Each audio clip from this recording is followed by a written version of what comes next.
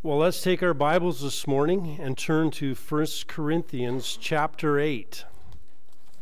1 Corinthians chapter 8. And we are going to do something that I don't think we've done since I've been here. We are going to preach a whole chapter. A whole chapter, I know. So, hang on. We're going to be going fast. All right. 1 Corinthians chapter 8, and our text this morning will be verses 1 to 13. Paul writes, "Now concerning things sacrificed to idols, we know that we all have knowledge. Knowledge makes arrogant, but love edifies. If anyone supposes that he knows anything, he has not yet known as he ought to know. But if anyone loves God, he is known by him. Therefore, concerning the eating of those things sacrificed to idols, we know that there is no such thing as an idol in the world, and that there is no God but one. For even if there are so-called gods, whether in heaven or on earth, as indeed there are many gods and many lords, yet for us there is but one God, the Father, from whom all things and we exist for him, and one Lord Jesus Christ, by whom all things and we exist through him. However, not all men have this knowledge, but some being accustomed to the idol until now, eat food as if it were sacrificed to an idol, and their conscience being weak and defiled. But food will not commend us to God. We are neither the worse if we do not eat, nor better if we do eat. But take care that this liberty of yours does not somehow become a stumbling block to the weak. For if someone sees you who have knowledge, dining in an idol's temple, will not his conscience, if he is weak, be strengthened to eat things sacrificed to idols? For through your knowledge, he who is weak is ruined, the brother for whose sake Christ died. And so, by sinning against the brethren and wounding their conscience when it is weak, you sin against Christ. Therefore, if food causes my brother to stumble, I will never eat meat again, so that I will not cause my brother to stumble." Let's go to the Lord in prayer before we tackle this text this morning. Father in heaven, again, I pray that you will use your word this morning to speak to us. And so I pray that the Holy Spirit would again be the teacher, that he would illuminate the truths of this word and apply it to people's lives. And so, Lord, I pray that nothing will hinder your word. I pray that whatever is said would be true and right, and whatever isn't will not be heard. And so protect your flock, and build your church here today, and may you be glorified as we are more conformed to the image of our Lord Jesus Christ this morning, I pray. In your name, amen.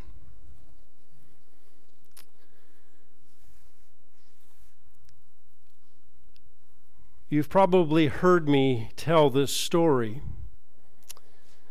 of how the church leaders in Europe got together. And they gathered together, and the hot topic of the day was the worldliness of the North American church. After all, the North American church was now attending movie theaters. Their women were wearing lipstick and nylons. And this grieved them, and it grieved their heart that the church would be so worldly as to be participating in these worldly activities. And they were so grieved they began to weep, and as they wept, their tears flowed down their cigars and into their beer.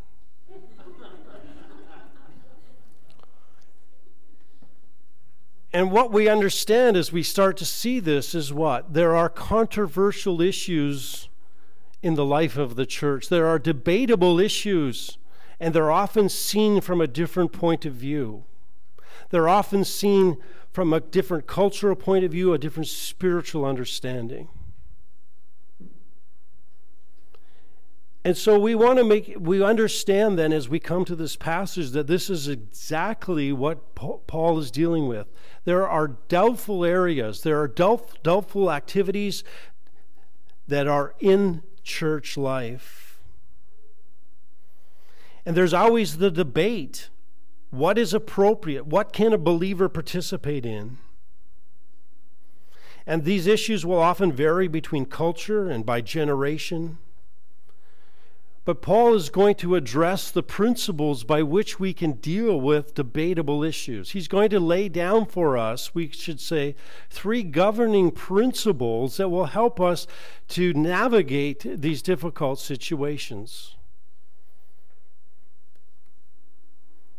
Because we know this, that more often than not, churches are divided not over doctrine, but over behavior. Not over doctrine, but over behavior. And so this morning, as we look at this passage, I want us just to see these 3 controlling principles that will help us navigate debatable issues so that we are honoring to God and that we do not have divisions within the church. Now, the first principle I want us simply to see is this: love must be the goal of our knowledge. Love must be the goal of our knowledge. Now, first of all, we're going to see that Paul is going to state the particular problem that is taking place in Corinth. And of course, we're not going to have that problem here. But we want to recognize that we're going to take principles off this debatable issue from Corinth and apply them to ourselves. Now he says, concerning things sacrificed to idols. This word for things sacrificed to idols is literally one word in the Greek, and it means idol offering. And what he's speaking of here is that there was food offerings or sacrifices symbolically presented in worship of a god in his temple, and they were given over to that deity. And so the issue in the Corinth church was, could you eat the food that was given to an idol and offered up to an idol? Now we remember that the Greeks and the Romans were polytheistic, meaning they worshipped many gods. They had a god or a group of gods for every circumstance, need, and every activity of life. They had a virtual fiesta of gods. They had a god for war. Just in case you wanted to go to war, you could call on that war. You had a goddess of love. You could go to the goddess of love, the god of travel, a god of justice, and so on. Right? And so there would be a god for every occasion and for every desire that you had, and you would go and you would worship that god and try to get their favor. They were also polydemonistic, believing that there were many evil spirits. So you have the many gods and many evil spirits. They believed the air was filled with evil spirits of all sorts that were continually going around. And so those spirits, they thought, we should say this, and so as they sacrificed foods, both of those two things came together. They came together. The fact that they had many gods and they thought there was many demons. And so it is believed that evil spirits were constantly trying to invade the human being, and so they were constantly trying to take you over, and the easiest way was to attach themselves to food. And so when you ate them, they were in. Okay, we have a doubter back there. Right? So this is what they thought. They thought that the demons were going to come in, and the easiest way was to get into the food, and when you ate it, then the demon was in. So the only way a spirit could be removed from food was through it being sacrificed to a god. So you wanted to make sure that your food was clean. You gave it over to a god. So the sacrifice serves two purposes. It gains the favor of the god, and it gets the demon out of the food. A win-win. Now, they used to give idol offerings, and they were divided into three parts. The first part was simply a third of that offering was burned up in the offering. A third was given to the priest, and a third was given to the offerer. So whether it was meat, whether it was food, whatever was brought, it was divided into those three categories. So you can imagine that there was a large number of offerings, and so if you're giving a third of that to a priest, what's going to happen? How much can he eat? You're either going to have really big priests, or they're going to have to get rid of the food, right? And so they would now sell that excess food in the market to get rid of it. Now, it was highly prized, of course, because it was cleansed by evil spirits. And so it was often purchased and it was sold in the market. And the meat was served to guests and at feasts because it was already clean. It was already had the spirits removed as such. And so it was highly valued. Now here, the eating of meat offered to idols, therefore, had the same two associations for Christians, especially for those who'd grown up in the religious community or atmosphere or who had been under that paganism. The meat was associated first with the pagan god, who they rejected, and it was also associated with evil spirits and being contaminated. And so there was those two associations that a believer would have after coming out of that system.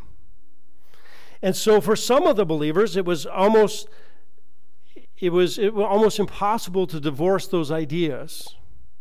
And you can imagine it was also impossible for them not to come into contact with that meat and with Gentiles who would serve this meat to them. And so many of them refused to eat it because it brought back bad memories of their previous pagan lives. And so they simply did not want to eat it. They didn't want to, they were afraid they would revert to paganism, and so they wouldn't eat it. And so you can also see that for the Jews this was a problem because the food would be doubly unclean because it was offered by a Gentile and to idols. It was unclean according to Jewish dietary law. And so they didn't want to eat it. They didn't want to eat at a Gentile's house. And so you can start to see the problem of eating food. So there was one group that was totally bothered by this, and then we had the libertines. We had those who weren't bothered at all. There was a set of Christian believers who understood that idols were just what? Idols. There was nothing to them. They knew that pagan deities didn't exist. Evil spirits didn't contaminate food. So what's the problem? They were mature, well grounded in God's truth, and their consciences were clear. They could eat the meat.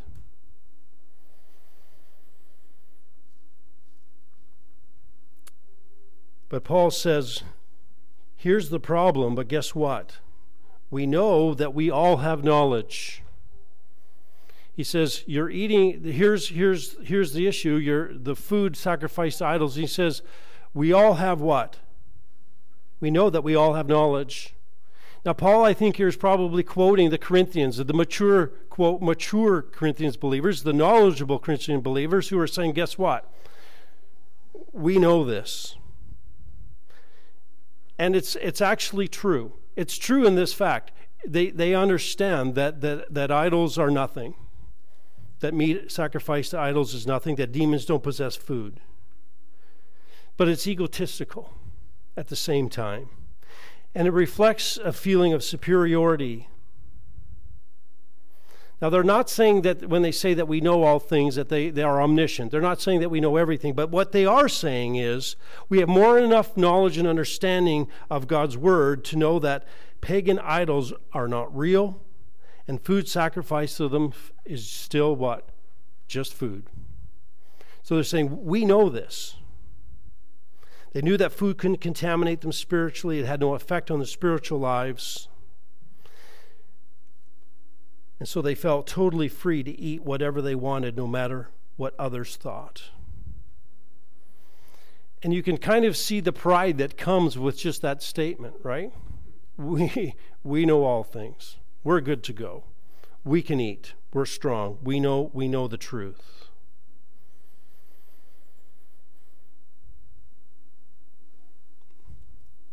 But Paul makes a corrective here. He says, but remember that knowledge makes arrogance. You've already kind of demonstrated it, but now he says it straight out. Knowledge for its own sake puffs up, but love edifies. In other words, the ultimate goal of knowledge is love. Love is not, the ultimate goal here is to demonstrate it in love. And so he says, those believers were mature in their knowledge, but not mature in their love. Love edifies and builds up others. That edification is what they didn't have. These believers were strong in doctrine. They knew what Scripture said, but they were weak in love. They were strong in self-love, but weak in brotherly love. Now, this is strange coming from Paul to some degree, because Paul is the theologian, isn't he? He's the one who's big on doctrine. He's the one who wants us to know Scripture. And knowing the Word of God is important, is extremely important. It's important to know the Word of God because it's impossible to believe or obey what is not known. You can't do what God requires of you if you don't know what it is. But knowledge, even of God's Word, is not sufficient. It's not enough in the Christian life. By itself, knowledge makes arrogance. To have love but no knowledge is unfortunate, but to have knowledge and no love is equally tragic. Now, that's probably something that we don't say a lot in this church, do we? We're pretty big on doctrine, we're pretty big on truth, right? United in truth, united in doctrine, this is how we do it. And yet, having the doctrinal understanding or having the nuts and bolts isn't enough. One writer says, a truly well-rounded Christian thinks and acts in two ways, conceptually and relationally. Conceptually and relationally. In other words, first of all, we understand the truths, right? We go to the Word of God, we study, this is what it says, we've come to a conclusion on the truth of it, and then relationally means how do we now relate that truth to life and to other people? And it's not enough just to know the truth, you actually have to live it and relate it to other people. And so we must apply that biblical truth to people and to ourselves. And like we said, many divisions in the church are caused by problems of behavior, not doctrine. And so he says, here's what we need to do, recognize that knowledge isn't enough. The goal of that knowledge is to express it in love to others, to lift them up, to make them better.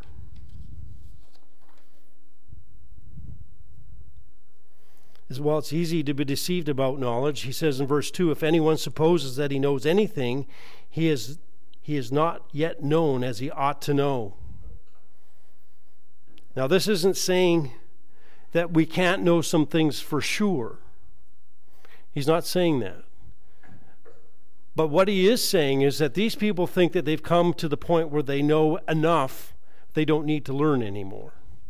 In other words, they think they've got enough handle of the situation that they know everything about it. And if you ever find yourself getting to that point, look at the Corinthians, right? They thought they didn't need to know anything more. They knew enough.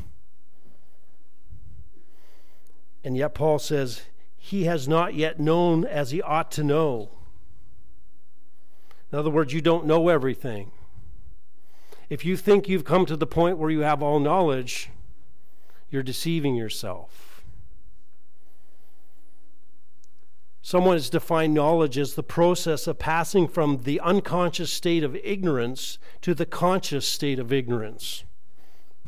Right? And there does come a point where we need to recognize that we don't know it all. And just because we think and we're firm on what we do know doesn't mean there might be something that we can't learn yet.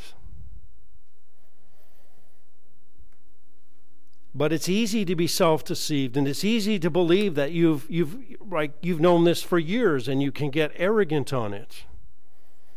And Paul says, be careful, because when you think you know, you really are demonstrating that what you don't know.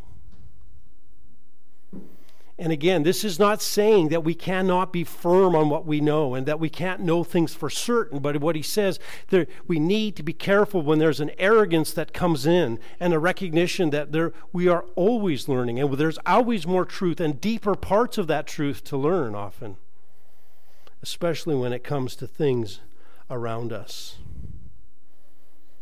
and the behavior of others. Always something to learn. And then really in verse 3, he gives us, we could say, the test of whether love has been your goal. Here's how you know if love has been your goal. Is knowledge your goal or is love your goal? Well, he tells us here in verse 3, but if anyone loves God, he is known by him. Pretty simple. It's pretty simple. Is the knowledge that you are gaining and the spiritual understanding you are gaining causing you to love God? The more you learn, the more you love God? Or do you simply know more truth and then go around using that as a battering ram on people or become arrogant with it? And he says, listen, here's the test. Knowledge isn't about knowledge. Knowledge is about what? Love. And it's about loving who? God. And he says he is known by him. In other words, when God says those who are born of him love, God knows those are his, and he knows those who love him, and you're known by him. And Paul really simply, in essence, is saying here, listen, if you love God, he knows you.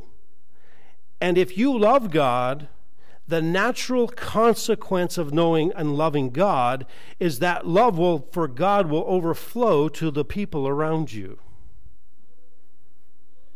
It cannot stop. Because true love for God always trickles down. And this is why we always start with love of God. You want to love your neighbor? Don't start loving your neighbor. Start loving God, and that love will come. Right?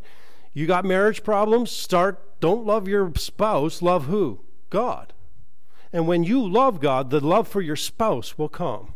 Fact is, you will never love them properly until you love God first. And so he says here's the acid test. Is the knowledge that you have driving you towards God? Is it causing you to love and therefore love others? And so he says, when you come to controversial issues and you think you have the knowledge, is your knowledge governed by love? Is that the goal? Is this why you're learning? Is that knowledge driving you to God? Or is it driving you to create divisions and to run over your brothers and sisters? And so he says, here's that first controlling principle. Let love for God and by nature, the overflow of love for brethren be the goal of your knowledge. Learn to know God. Learn so that you might love your brethren properly.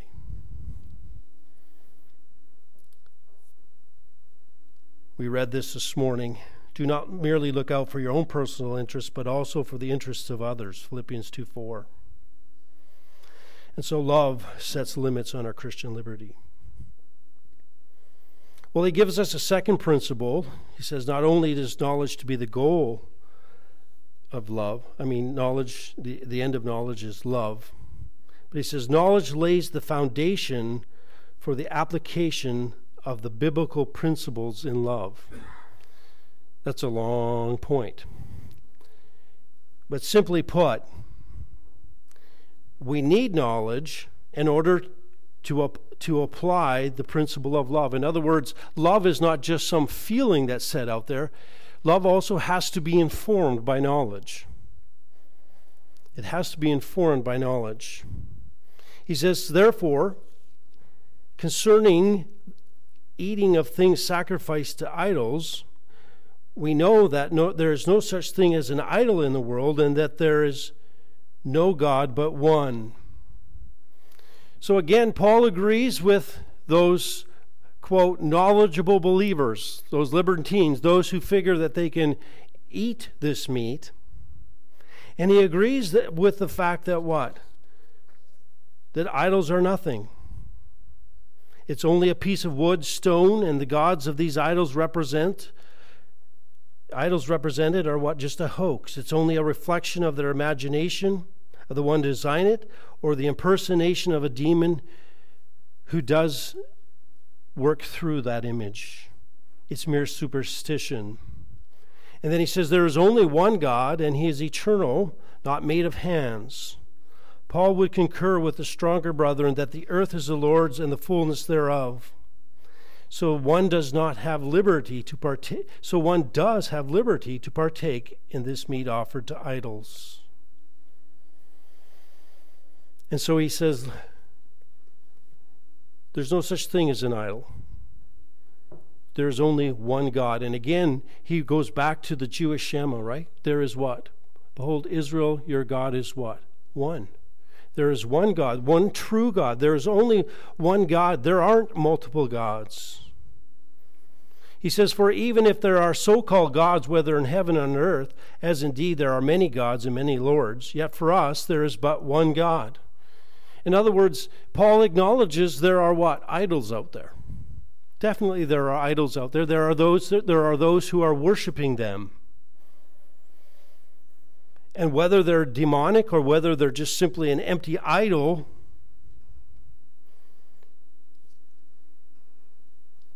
he says, indeed they're there. People are worshiping them. And even though the Corinthians, as they saw the beautiful sculptures of the goddesses in their temples, they didn't exist. So no matter how much they worshiped them, no matter what they were doing, they were not real. And so he says, yet for us as believers, for those who have understood, there is but what? One God. There is only one God. The one true God. And he says, the Father, from whom are all things, and we exist for him. In other words, the Father, he says, notice this, he calls him what? The Father. Now, what a contrast to the impersonal deities the Corinthians had worshipped as pagans. Right? They could have no intimate relation with them. In fact, they dreaded and feared their gods. Their gods weren't personal. They were to be feared. But the Christians call God what? Their Father. This God is the originator of all things. Paganism had a god to create the sea, another god to create the earth, another the sky, another created the sun and the moon. There was again a God for everything. But for the believer, he recognizes what? God created all things, from all things, and we exist for him. In other words, we were created, right? All things were created, what? For God's glory. We exist for his glory. And as believers, we've been chosen in the past to live and to be his for eternity and for his glory. And he says, we what? All things exist. God created the earth. He created everything. Everything that is, he created.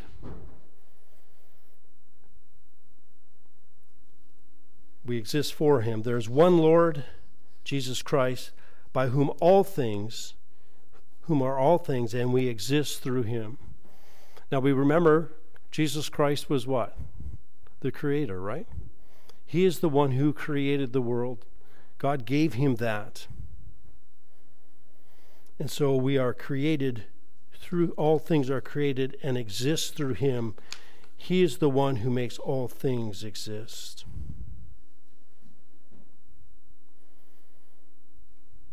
And so he is Lord. He is the one who we live for.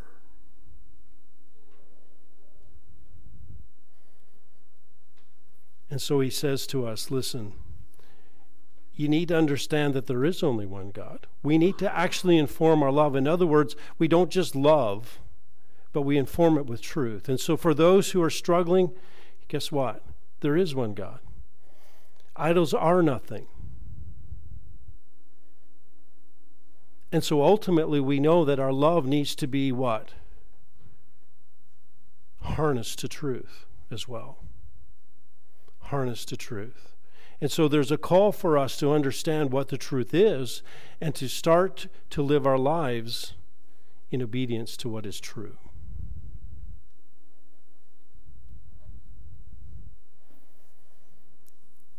Well, Paul gives us one more controlling principle, and that's simply this: sensitivity in our application of love and truth. Sensitivity in our application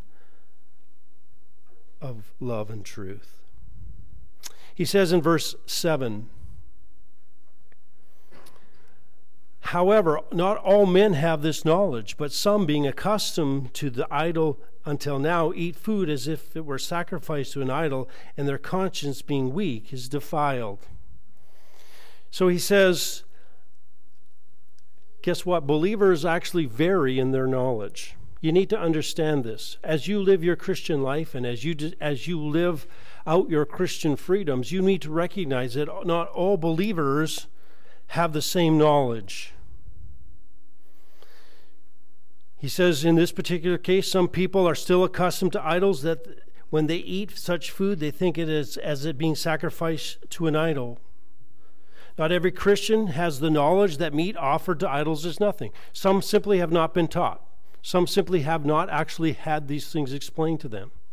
And some have had them explained to them, but they can't make that theological and practical distinction between meat and idolatry. In other words, there takes time to process the truth. Right? It takes time for us to process the truth. I mean, I would love it as a pastor if everything that I said out of the Word of God, not just what I have to say, but what the Word of God, if people just said, amen, let's go, right? But when we think about some issues in our lives, we realize that we have been thinking for years in one direction, and then when we're confronted by the Word of truth, we don't just go, okay, let's change, right? It takes us time for the Holy Spirit to convince us of that truth and to work in our lives until we are convinced of the truth of the Word of God. And so we need to recognize that that is exactly what takes place in these issues. Not everyone has that knowledge. Not everybody's able to theologically work it through and then be convinced by the Holy Spirit. He says, until now they eat food as if it was sacrificed to an idol. In other words, they've been eating this food, convinced it's been sacrificed to an idol and feeling guilty, and their conscience being weak is defiled. In other words, they have violated their conscience. They have gone against that weak conscience, okay? So what is a weak conscience? When we talk about a weak conscience, what is a weak conscience? Well, a biblically strong conscience is one that is what? Tuned to the Word of God, to the truth of the Word of God, convinced of the Word of God, and therefore lives it out. But oftentimes our conscience are weak because we don't understand the truth of the Word of God. We may not have been exposed to it. We've been maybe exposed to standards in the world, in our culture, different teachings that have convinced us of certain things.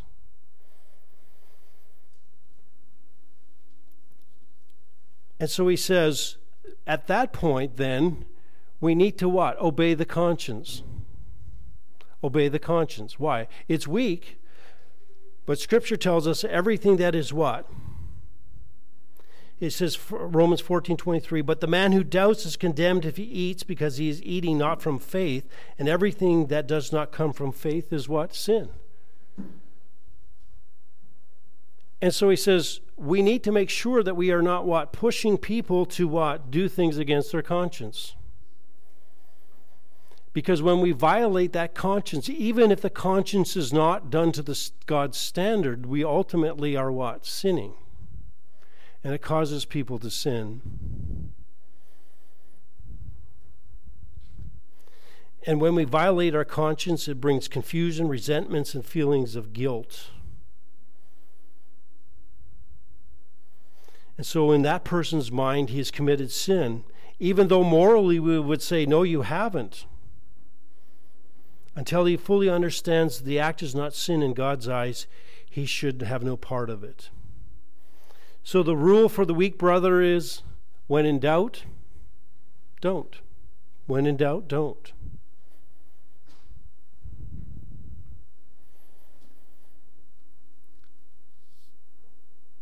A questionable practice which cannot be done by a Christian with a clear conscience should not be practiced, because it will cause the brother to sin, defiling his conscience. In other words, he will feel guilty.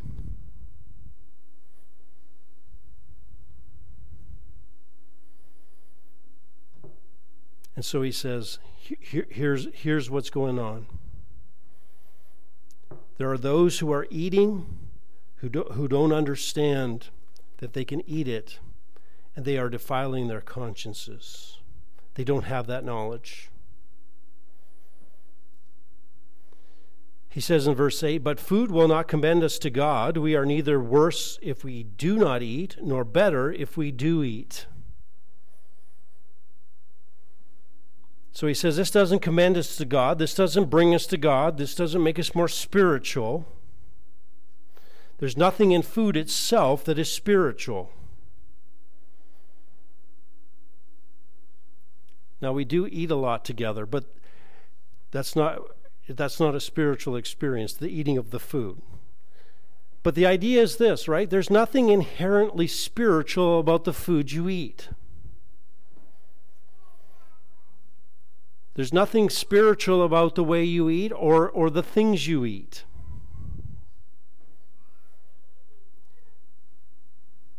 So being a vegetarian is not a spiritual higher state, or a vegan. Though I'm wondering if eating meat actually is. But that's just a personal preference, right? But there's nothing in the food, right?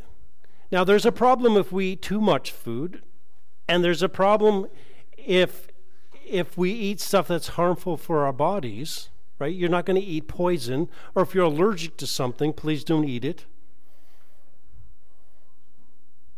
But ultimately, what we eat isn't a spiritual issue.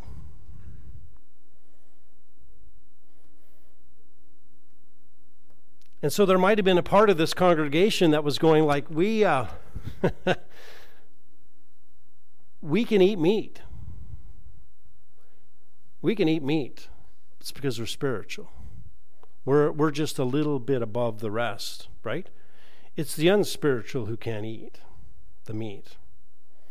And God says, actually, guess what? Eating it doesn't make you spiritual. It doesn't commend you to God. It doesn't make you better in His sight. Eating food is really a neutral activity. It doesn't bring us near to God. Jesus made that plain. He said, there's nothing outside a man which going into him can defile him, but things which proceed out of the man are what defile the man. Mark 7:15. Right? The Lord commanded Peter to eat. To kill and eat was both figurative, referring to accepting Gentiles, and literally referring to eating food previously considered ceremonially unclean. And so he says, there's nothing to commend you by what you eat to God. That doesn't make you spiritual. It doesn't make you spiritual if you if you don't, right? There could be those who say, well, I'm more spiritual because I'm just more sensitive. Actually, my standard's higher than yours, and therefore I can be more spiritual. He says that doesn't do anything for you.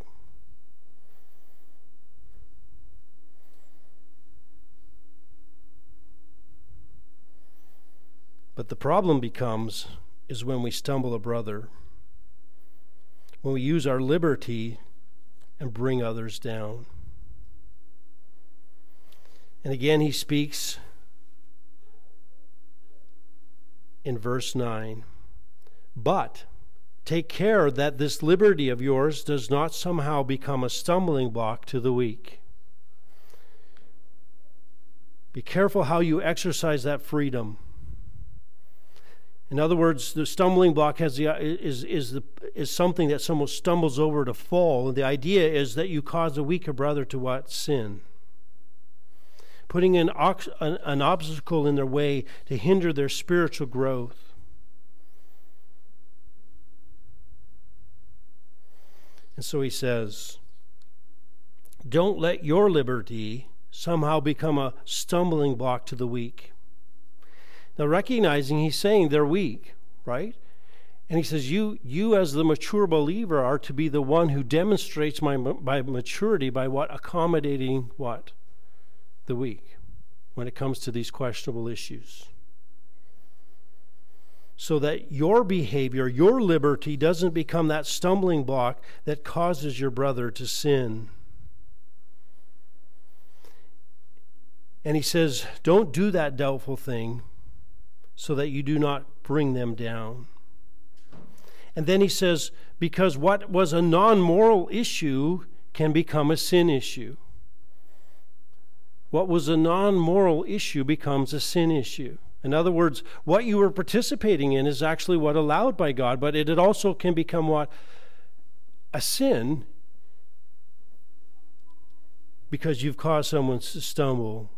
So he says, for if someone sees you who have knowledge dining at an idol's table, will not his conscience, if he is weak, be strengthened to eat things sacrificed to idols? He says, here's how that stumbling block comes. Now, it appears that some of these believers, these, quote, knowledgeable believers, were so knowledgeable and felt so comfortable with eating meat that they thought it was okay to actually go to the pagan temples and eat some of the food there. Now, whether they were actually going to accommodate their families and going to a festival or going to a wedding, we're not sure.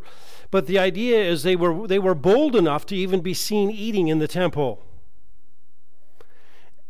And Paul says, be careful what you do, because there are weak believers, and we know that this is a hot button issue in Corinth. This isn't like, oh, surprise, I didn't know anybody was struggling with this. This is a major issue that everyone's talking about. All the churches come out of paganism. This is an issue that's a front burner issue. And he says, you're in there dining, and he says a weak brother is going to see you, someone who doesn't think he should be, and he's going to be strengthened to eat the things sacrificed to idols. In other words, he's going to be emboldened. And he's going to say, well, if Johnny can do it, then I should be able to do it. And now he's going to go eat, and what? He's going to feel guilty. And he's going to violate his conscience because he's been emboldened to the point where he eats it, and then after he eats it, he's what? Feeling guilty. He says, for through your knowledge, he who is weak is ruined, the brother for whom Christ died. In other words, you have brought your weak brother to what? To sin. You've caused him to sin. You've brought him spiritually down because of your stance, your insistence on exercising your freedom because of your knowledge. You know the truth. You have the right to do it. But you end up wreaking havoc on your brother. And maybe that weak brother goes back and starts to eat meat against his conscience, maybe even goes back into idolatry, idolatrous habits, bringing disgrace on Christian testimony.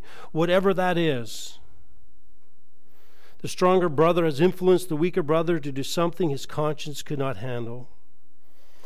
And the obvious result is what? Spiritual disaster.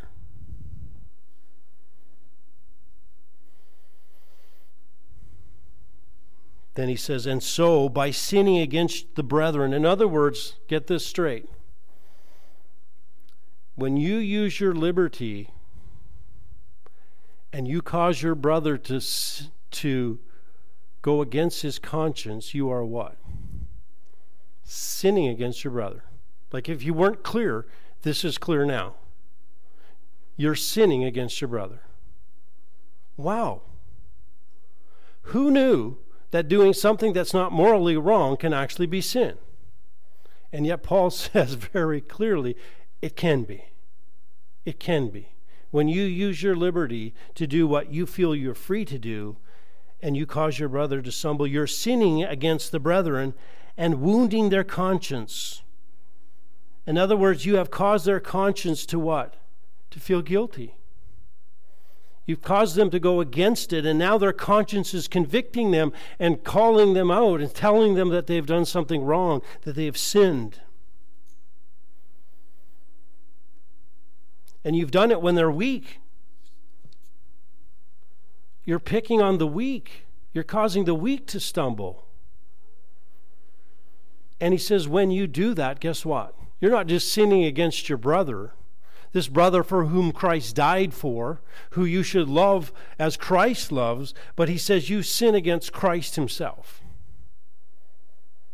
That brother has been a blood-bought believer who is a child of the Lord Jesus Christ, for whom Christ died, who has promised to conform him to the image of the Lord Jesus Christ. And he says, by doing that, you are sinning against Christ himself. Ouch.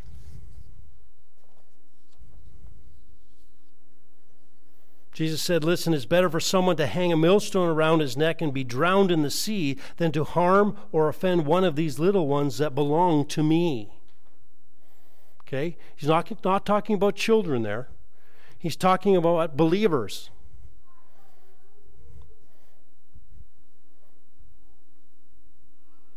Be careful. Don't beat up on your brother. Don't wound him. Love one another. How? By limiting our liberty for the sake of each other. And so Paul really sums it up in verse 13, and he says, liberty must be restrained to protect our fellow believer. Therefore, if food causes my brother to stumble, I will never eat meat again, so that I will not cause my brother to stumble. So Paul restates this principle, and he says, here, I'll be the example, and I'll tell you what I'll be like. This is how willing I am to follow the Lord Jesus Christ and make sure that everything is done for his glory, and that I would never cause my brother to stumble. I will never eat again, so that I will not cause my brother to stumble. I would rather go the rest of my life without meat than to cause another believer to sin. I have the freedom to. God has clearly laid that out. I mean, he had a spectacular display to Peter, right? He's laid all that aside, and he said, yeah, but I would rather give that up than cause one believer to stumble, one believer to sin because of my freedom. And so Paul really says this. The position of the strong, mature believer who has knowledge, who's actually loving, is when in doubt, don't do it. In other words, if you think for a moment that what you will do will cause another to stumble, don't do it. Don't do it. Don't do it. And you know what? You're going to find there's just not that many of these areas that's going to cause your life to be turned upside down. And sometimes we spend all of our time fighting for liberty in areas that are just mundane and useless. Right? We can see this so often, I mean, even within the church, right? We might not have food offered to idols, but we do have believers who are saved later in life, who've been involved in alcohol and drugs, and they come to Christ and they won't touch it with a 10-foot pole, right? And we say, but I have the right as a believer. I can drink alcohol. It doesn't forbid it. It just tells me not to get drunk, right? And we demand our freedom. And we make a big stink, and we're willing to do it, and we say, well, they need to get their conscience right with God. They need to mature. And Paul says, actually, no, it's the other way around. You need to wait for them. And then you'll go look, after all that big fight, and you look on your calendar, and you recognize, really, you've been having 2 glasses of wine on vacation for the last 10 years. And now you've made this huge issue over something that's really just a side issue in your life. And sometimes we can be so caught up in fighting for our liberties that we forget to actually stand up and do what's right for Christ and for his bodies and for others. We're so self-focused rather than other-focused. And Paul just says, we need to adopt this attitude, right? Be sensitive to others. Apply our love and sensitivity to brothers, to the weak brother. Be willing to give this stuff up. Be willing to lay down our rights for the glory of our Lord Jesus Christ and for the betterment of his body. And so he says, remember these principles. Remember these controlling principles, right? Your knowledge needs to be what? It needs to be the end goal of love, of your knowledge, right? In other words, knowledge should create love for God and for others. Remember that love needs to be informed by knowledge. And then let us be sensitive in our application of knowledge and love for others, understanding that we may have to give up our liberty for the sake of others. So this morning, when it comes to controversial issues, are we willing to put these principles in practice? Are we willing to give up our liberty and so that others may continue to walk and not sin before Christ? That's what love does. That's what the mature believer does. He's willing to give up his rights in order to help other believers grow spiritually and not to stumble them. And if we are a church who is known by this and who applies these things, then we will be a church that demonstrates God's love to one another. Ultimately, love is what should describe us, our dealings with one another. Let us be those who don't use knowledge as a battering ram, but let us love one another as we are commanded to. Let's close in prayer.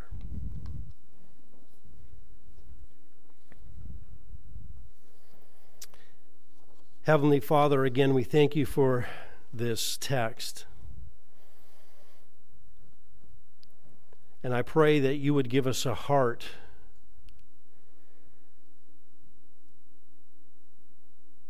to be obedient to your word. And Lord, we desire to be mature believers. So I pray that you would help us not to just grow into knowledge, but to grow in love for God and for one another. Give us wisdom as we relate to one another, and let us be willing to give up our liberties for the spiritual well-being of our brothers. Heavenly Father, we thank you for placing us in the local church. And I pray that you would build Bowmanville Baptist Church up in love as we demonstrate our willingness to do what is best for one another, that we might grow in you. I pray this in your name and for your glory. Amen.